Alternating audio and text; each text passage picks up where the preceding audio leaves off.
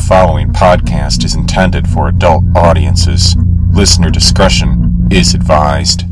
The Iron Realm, Chapter 92, Faces in the Stone. Days stretched into weeks and months in the Twilight World as Solus followed the lead of the Braymen through the mountains. Little by little, Solus began to suspect that they knew more than they had told him. Solus bided his time and began to coax them for clues about Celeste. It was hard to extract anything new, but Solus was very clever in the way he posed his questions, subtly, and although the Braymen might have guessed at his game, they were, after all, partial to games, and so they indulged him by dropping a hint to him here and a half-expressed clue there. They had met with Celeste, and they had spoken to her, after all. They could not show Solus where she was, but they could show him where she was not. They were escorting Solus out of their curiosity for the fighter's memories, which they would absorb from him psionically. At first, these had been their usual fare, erotic scenes with the females he had known in other worlds. But after, the Braymen became intrigued by the realization that other worlds had existed, and Solus's memories became a gateway to seeing those and experiencing those too. As time went on, it was not a secret anymore that Solus was trying to covertly extract further knowledge of the priestess from them. It was less of a secret too that they had been leading him nowhere. After a time, the facade began to fade, and they became slightly more frank with one another. Instead of games, they progressed to daily negotiations. Solus would bargain for the next insight, and the Braymen would demand an appropriate memory in return. They had enjoyed past life visions of him with Kewana and Len and Celeste. They were also interested in the tales of castles and kings, and Solus's journeys against the ocean, on his rise as a knight, and the eventual betrayal he had endured by his countrymen. Even his deepest regrets from the world, and his shame, and his unfulfilled dreams seemed to tickle their fancy too, and because of this, he had a great deal with which to entice them. Slowly learning more about Celeste's journey in the Grumark's domain, while being careful not to sacrifice too many memories of her, for once he had forgotten certain crucial memories, he would not recall anymore who she was to him, or why he was even in the Grumark's domain anymore. If he lost those things, he would not any longer be conscious enough to bring her out. Going against the Grumark seemed, over time, to send the Braymen into episodes of deep paranoia. Nico said that he had seen the Grumark's face in the mountainside, and he could still swear that he saw it even after the others had come and told him that there was nothing there. On another day, the face appeared to Unie, and another time it was Tartarus who saw it, and once even Solus thought that he saw it too, like a warning in effigy, but he did not mention it. Even though it haunted his waking dreams, and even though he knew that the Grumark would take revenge for any challenge, Solus prayed that before that could happen, that he would learn what he needed to learn in order to find out why Celeste had been brought here, and where she could at last be found.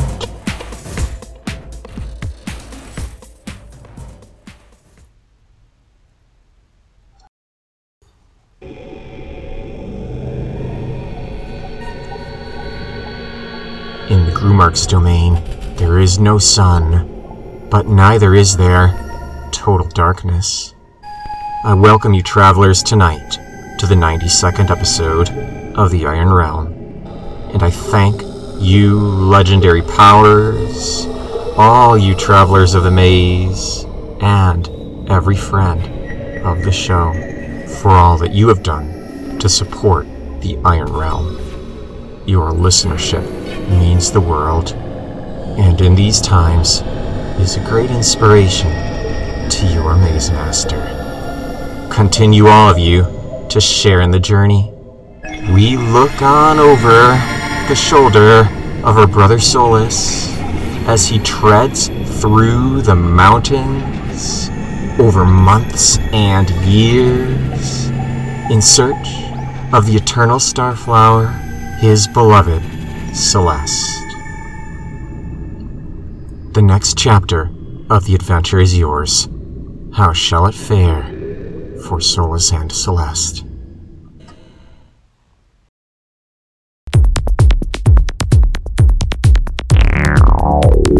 Selected audio for this episode has been voiced by me, Marcus Reeves, and I hereby lend my power and my voice to the Iron Realm podcast. The Iron Realm, copyright Abel Enzo, can be found with full episodes and summaries at theironrealm.com and theironrealm.blogspot.com. Journey you always well in the maze of stone. Iron Realm.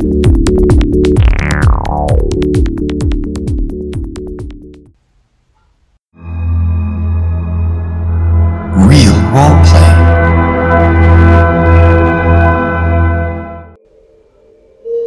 Once, when they had taken shelter against the wind in a mountain cave, Aelfric said, "Your little wife is quite the healer, isn't she?"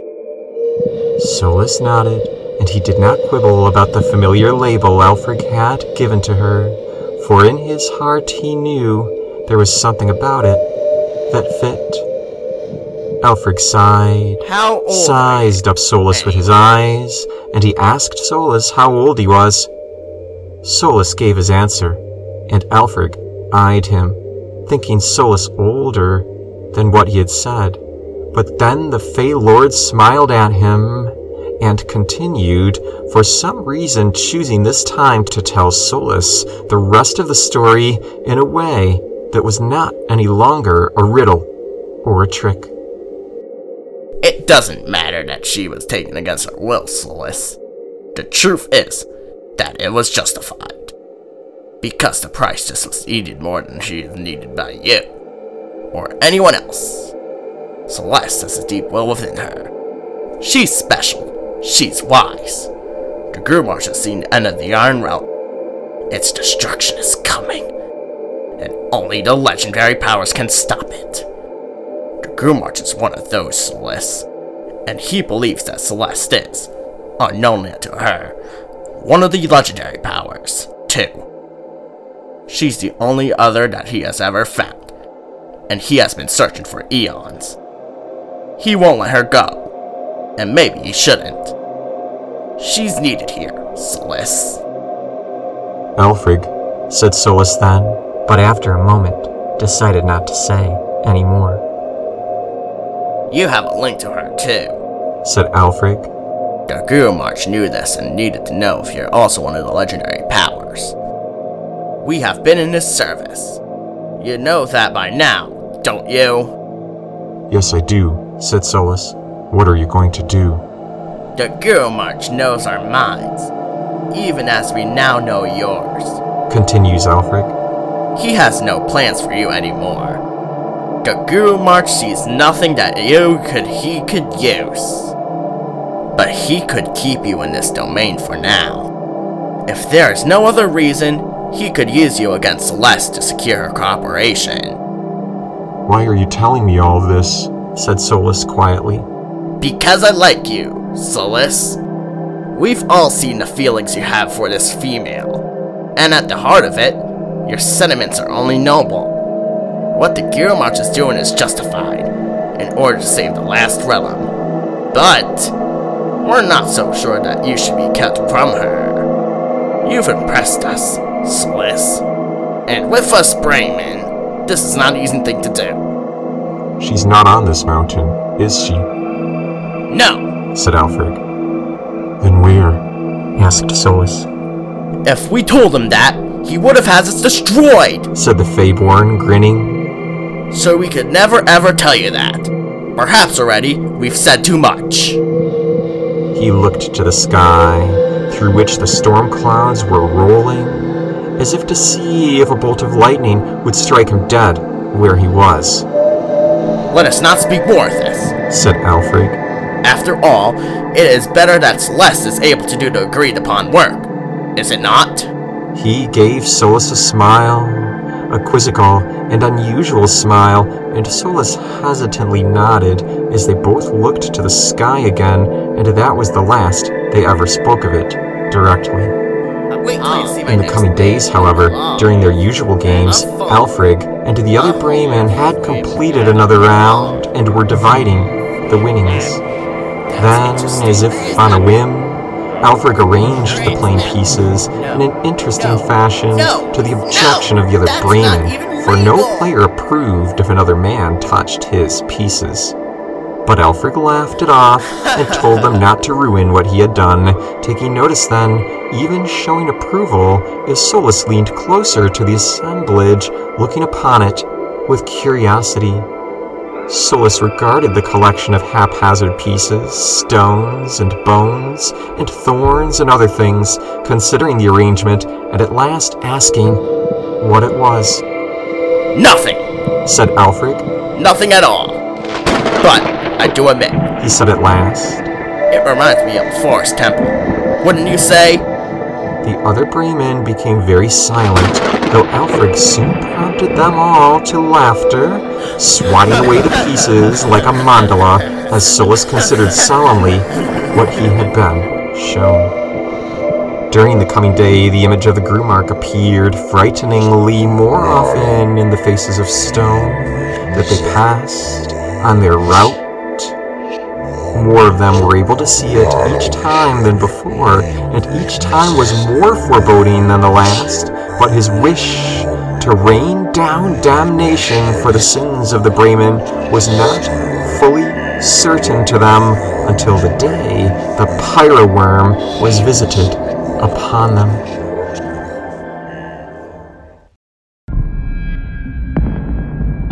Tribal Matters.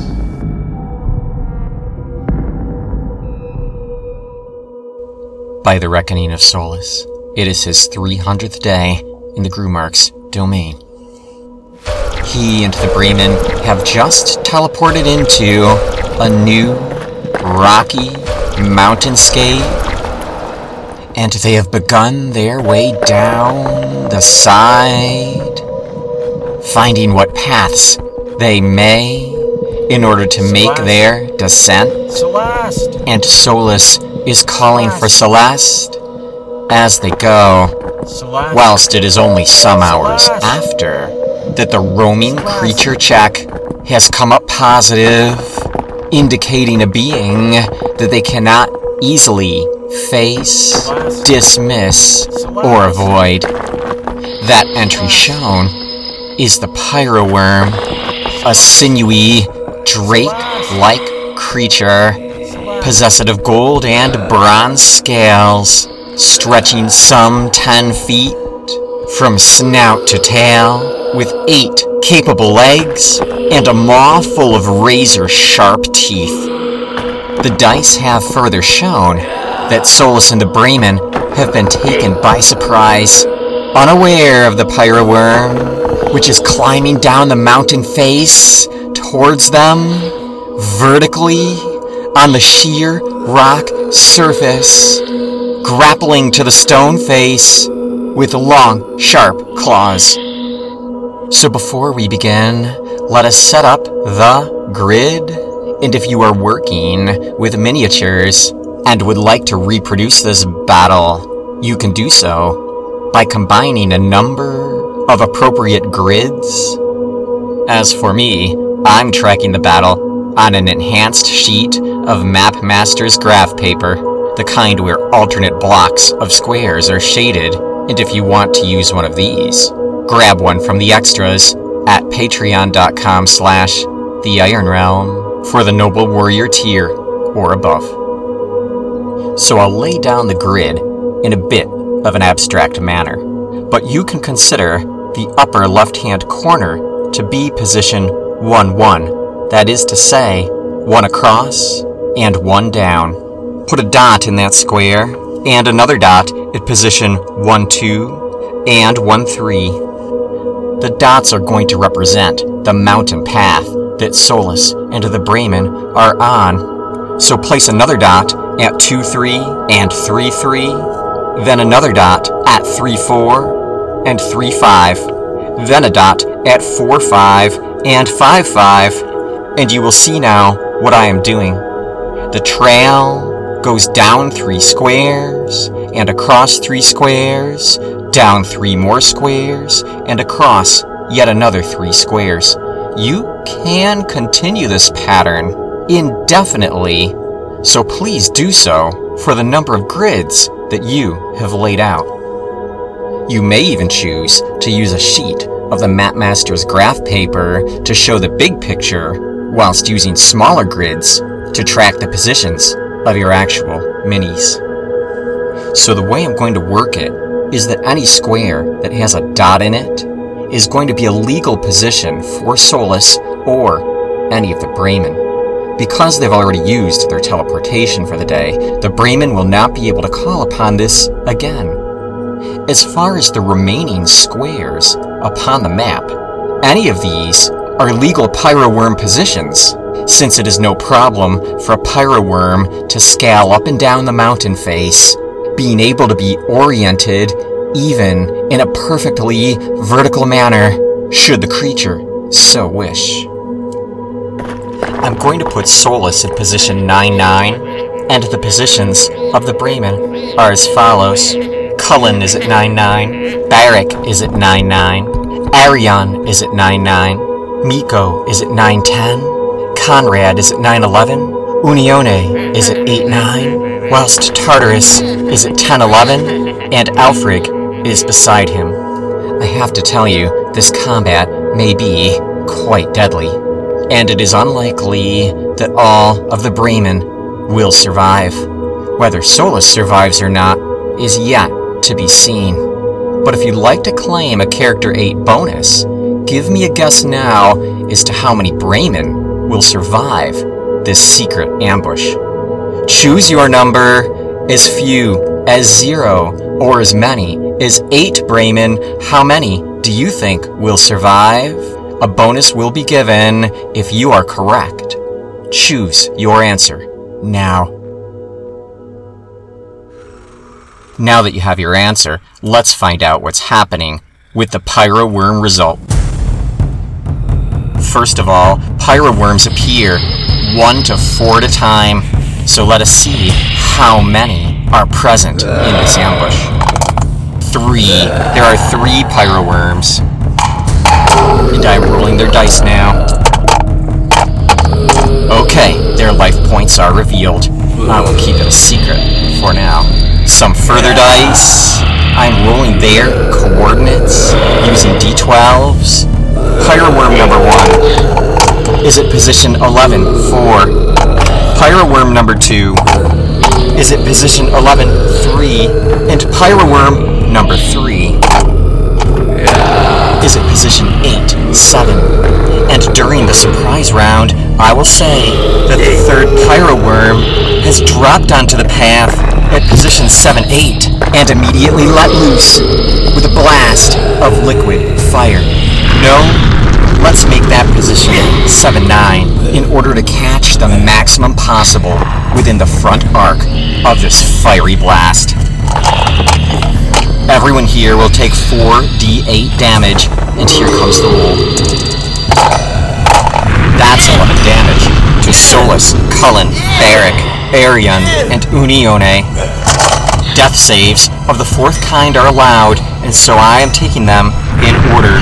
For Solus, a pass. He takes 6 points. For Cullen, a pass. Also taking 6 points. Barak, 8 is a fail. He takes the full 11. Arion passes and loses 6 life points. Finally, Unione fails and takes the full 11. Checking on Pyroworm number 1. And it is moving to position 9, 8. where it is unleashing a blast of liquid fire as well.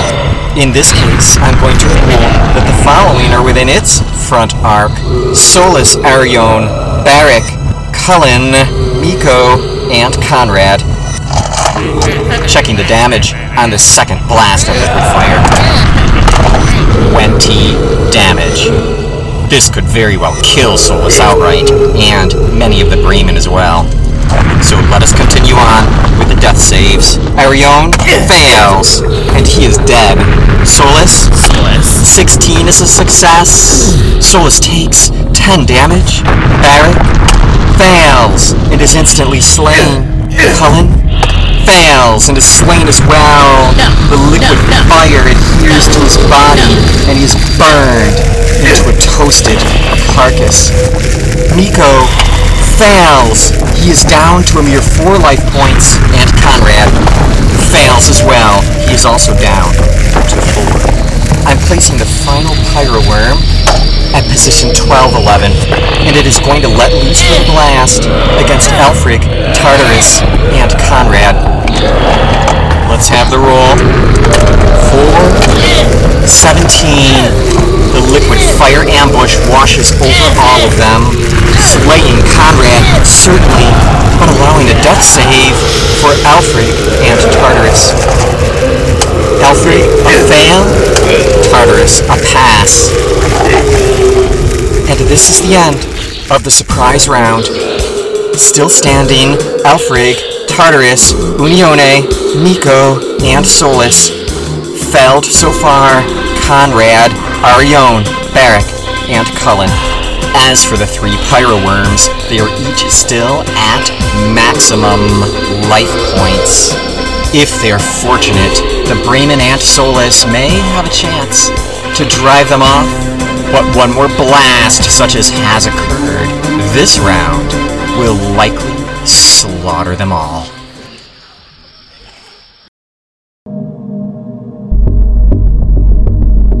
This episode includes the incredible audio of Jason Peck.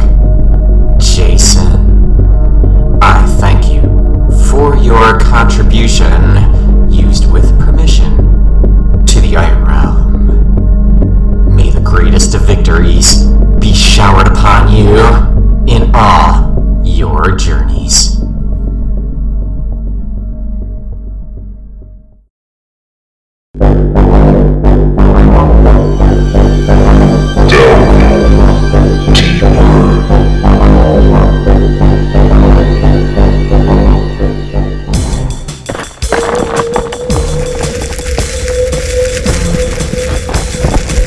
Ambushed by 3 hideous Pyro Worms, half of the Bremen have already been wiped out by the hot liquid spray that has erupted down upon them. And all of this has occurred upon the surprise round, for it is indeed a favorite tactic of Pyro Worms to circle and ambush their prey, hitting as many as possible with their liquid fire attack. Aelfric is down to 7, Tartarus down to 5, Unione is down to 13, and Miko has only 4, whilst Solus is not unscathed either, having only 8 life points remaining. Meanwhile, all the Pyro Worms are at full, and I realize it's going to be necessary to pull out all the stops if there's any chance to succeed in this uphill battle. Round 1 initiative, Solus and the Bremen. A 2, the Pyro Worms. A 1, I rule now the Bremen are going to have to take a bravery check, for they have lost 1 amongst their number. But must they take 2? Consulting the exact rules for this in the Iron Realm Creature Creation and Maze Master's Guide. Let's see, page 61, bravery checks. So it looks like they haven't actually lost more than half their number, so 1 bravery check should suffice. Because Solus is also considered to be part of the group, I would say they'd have to lose 5 total members before requiring a second roll. The notes on Bremen are in this book too, and I can see that their bravery is a 9, so let's have the roll, hoping for a low number. Ha ha ha, a 4 and another 4, that makes 8, and they've passed their check. Oh my gosh, it's hard to cut it much closer than this. Aren't the deadliest fights always the most exciting? But this excitement could well end in a TPK, so it's time to think carefully about my next move. I'll take a second to flip through the character creation and Maze Master's guide, and I'm looking under the section for fighters. There was just one thing I wonder if I could use to my favor. Here it is, martial lore. I'm going to say that Solus has an opportunity to draw on some otherworld knowledge, any possible tactics that he might be able to use for a mountainside battle. But roll versus strength is required, and luckily Solus's strength score is quite high. So the roll? It's a 15, cutting it close again, but I feel I can give Solus any possible clue that might help him in this fight. So let's see, mountain combat. I'm poring over the stats for pyro worms as well. They're really in a tight spot, so honestly, any advantage would help. Solus's dexterity score is a 12. I guess the good news is that they are in the light, so his armor value is a 10 rather than a 14. That's something, I suppose. Any pyro worm should still be able to hit him on a 6, or automatically hit him if he is in their front arc, should they decide to use their liquid fire again. Alright, so I'm scouring the map, and as it turns out, each pyro worm is actually pretty close, within melee range of all the Bremen and Solus as well, so probably their very best chance would be to fell one of the pyro worms and force a bravery check against them. This is going to be asking a lot, however, because the Bremen have been cocky, having no weapons upon themselves, if indeed any of these are available in Mark's domain. So therefore, any given Bremen should only be able to deliver 1 to 4 damage on a hit, probably by using its horns. Meanwhile, I happen to know that the second pyro worm has a mere 11 life points. It is actually the farthest away from Solus, but it would be easiest to force a bravery check by felling this one. Solus still has a powerful hit if he can connect with his sword, and perhaps too, the Bremen may be able to help him. Of course, should this fail, their entire group may possibly be showered again with additional liquid fire, and I would expect that this is likely to wipe them out. Caught between the devil and death, Solus springs into action, his martial lore ability also allowing him to sense tactical weakness in the second pyro worm, the one that is in position 12-11. Perhaps it is in an especially precarious position, vulnerable on the rock face, unable to fully defend itself, accounting for its lower life point total. Fight back! Yells Solus. I'm going to rule that Unione moves to cover Solus, fighting against Pyro Worm number 1. It needs a 13 against its armor value of 4.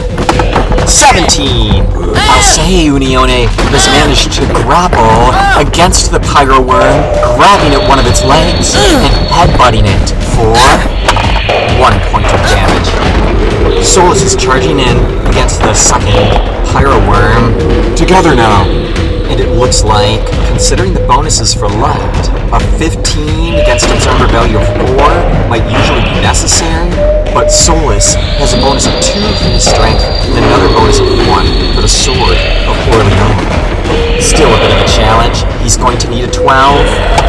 15! Swinging the sword for D8 damage. A 5! Plus 2 for his strength, plus 1 for the sword, makes an 8. That pyroworm is down to 3 life points as the magical sword, once owned by Joan of Arc, rips viciously across its scales, opening a gash in the pyroworm's side. Alright, now we're talking.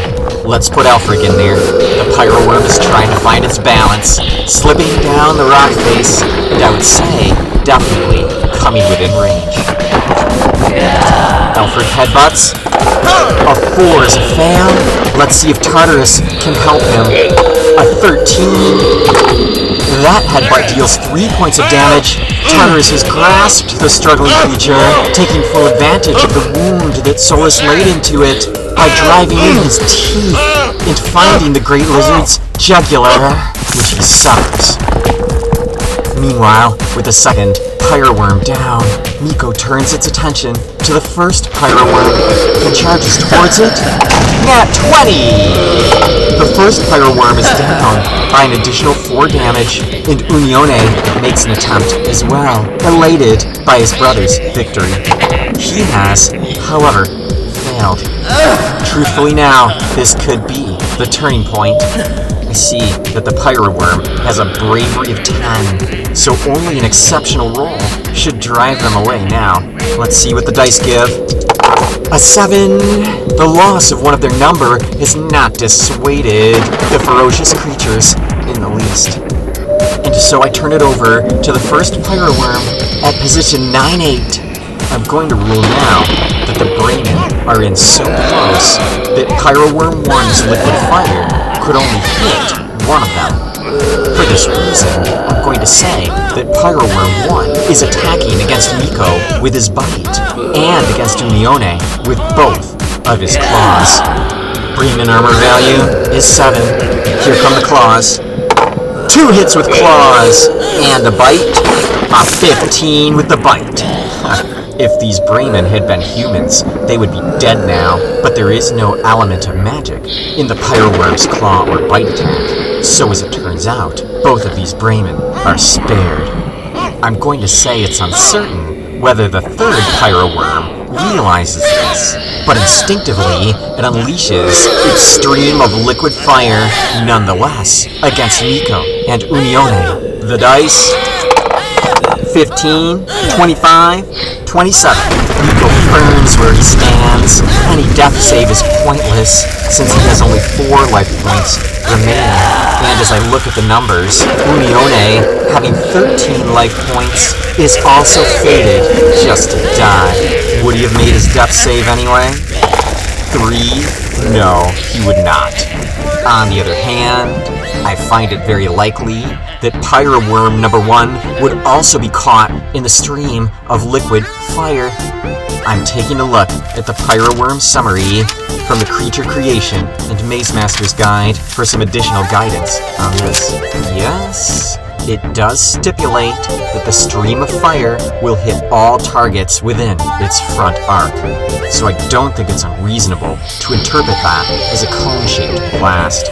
Further, since Pyroworm number 1 was engaged in melee combat, biting and clawing at the Bremen, I would say that it is definitely hit. Here's a death save. 17. The Pyroworm succeeds at its death save. And that means it only takes 13 points of damage, but that's still enough to drop it to -1. And I'm going to say it is the Dragonoid who loses consciousness. It slips from the wall, impacts the rock path, and with its death-locked jaws still gripping at Unione, the monster plummets then hundreds and hundreds of feet down from the sky-crested heights of the mountain peak. Round 2, Solus and the Bremen. A 4, and the Pyroworm. A 2. I'm going to make a bravery check for the Bremen now, for the group has lost half its number. Here it is. A 5. Elfric and Tartarus could not falter, and so under the direction of Solus, they charge the remaining Pyroworm, hoping with him to lock it in melee combat, which might have a chance to spare them a third blast of the liquid fire, giving their trio at least some advantage.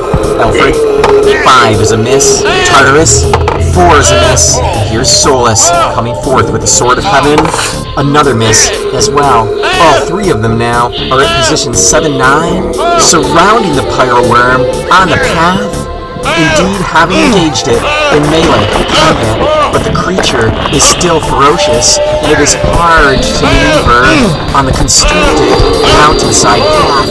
And so let's give our attention to the Pyro Worm, who now must make a bravery check on its own. 2 dice. It's a 4. The Pyro Worm will not back down, and it begins snapping at them with its massive jaws. I'm going to say that it's going to level its claws against one of the combatants, and its bite against another. I'm going to roll a d6. 1 to 2. The claws are against Solus. 3 to 4 against Tartarus. 5 to 6 against Alfred. Tartarus takes the claws, and as for the bite, Alfred takes the bite. Therefore, I can ignore this attack entirely, and so let us continue to round 3. Initiative, Solus and his group. A 4, the Pyro Worm. A 2, Solus swings with the Sword of Orleans. A 7 is a fail. Alfred, he has rolled a 12, which is just a miss. And Tartarus, nat 20. Go, Tartarus, go. Go, Tartarus, go. Ha ha ha. 3 doubles to a 6. That's a good hit. Tartarus gouges the Pyro Worm in the neck with the 2 daggers upon his skull as the beast lets out a howl. It redoubles its efforts. Solus is taking the claws, and Tartarus the bite. The Pyro Worm needs only 6s to hit Solus. A 5 and a 15. Solus is hit just once for d6 damage. 6 damage! Oh, it's not looking good. Solus is down to a mere 2. The attack on Tartarus can, however, be ignored. Round 4. Initiative. Solus and the Bremen. A 6. The Pyro Worm. A 4. Tartarus attacks again, needing a 13. A 7. Alfred needs a 13 as well. Here's his roll. Nat 20! Alfred takes his brother's lead, gouging with his horns. Ha ha! Another 3, double to a 6. The Pyro Worm is down to only 8 life points, and it won't be retreating now, of course, so this is a battle to the death. Solus, bleeding badly now from all of his wounds, holds up the Sword of Orleans, says a small prayer upon it, asking briefly for the mercy of God that the sword might find its mark. It comes hurtling down then against the sinister Pyro Worm, and here's the roll. 13! With Solus's bonuses, this is enough. And the damage is a 5, with 2 points added for strength, and 1 point for the enchantment of the blade. The Pyro Worm is dead.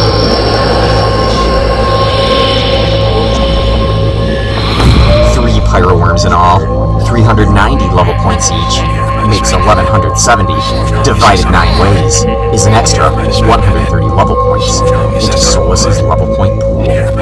By the end of the fight, of those still alive, Solus is taking the worst of it, and so once it has been determined for sure that none of the fallen can be revived, he uses the power of the Sword of Orleans once again, restoring to himself a full 6 life points. This leaves Solus at 8, Alfred at 7, and Tartarus at 5. Young Solus, says Alfred. It seems the Grumars has it out for you in a bad way. So, in the interest of self-preservation, this is where you must part ways. But, you saved our lives, Solus. And this, we won't soon forget. In exchange for what you have given, we will see you safely off this mountain. For we, Bremen, always pay our debts.